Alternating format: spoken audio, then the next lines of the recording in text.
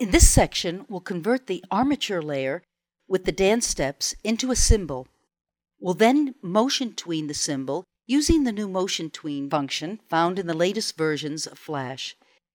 Go to File, Save As, and save the Skeleton Bones background file as Skeleton Bones Path.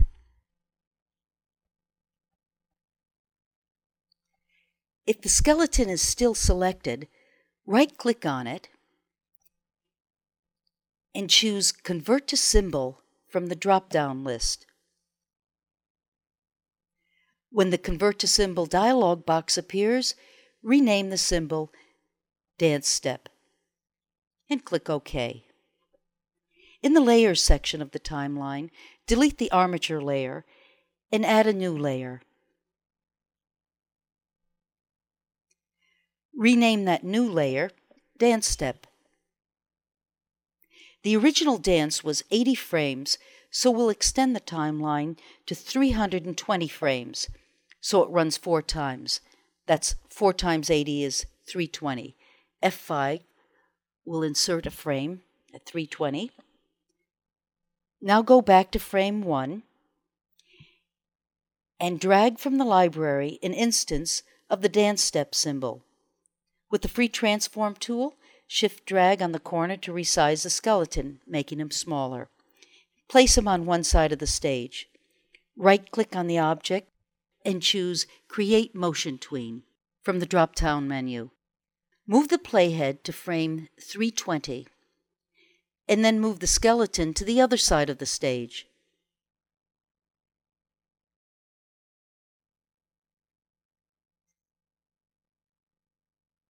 When you scrub the playhead, the object follows the path. It's a straight path, but we can change that. I want to zoom in so that you can see the path. See the little dots? We'll use them to modify the path. If we hover close to the path with the selection tool, we can bend the path. I'm scrubbing the timeline so you can see the object following the modified path.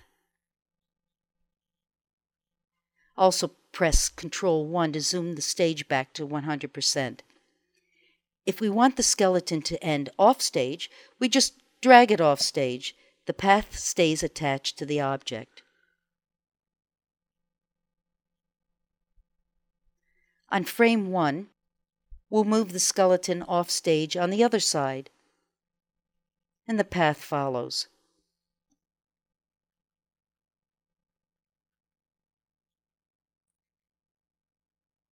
We can also modify the path with the free transform tool.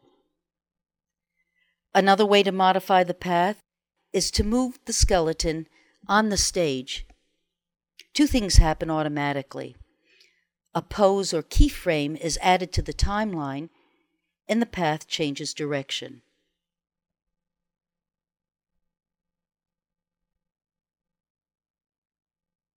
I'll move the playhead in the timeline and then move the object on the stage.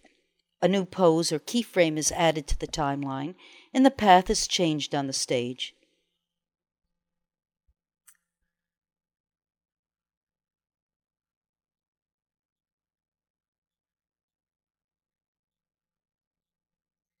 When I move the object, the path changes.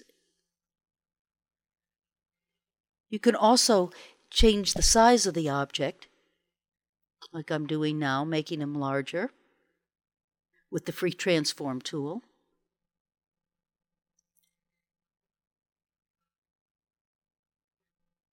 To test the movie, press Ctrl-Enter on the keyboard.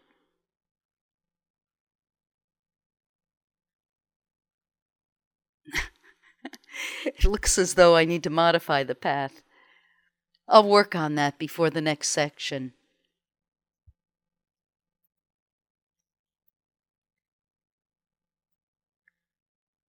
To review the new motion path, 1.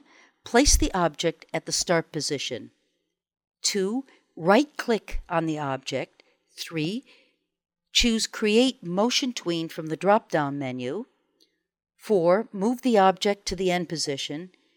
And Flash creates a motion path that can be easily modified. There are many ways to modify the motion path. One way is to hover with the selection tool and pull up or down.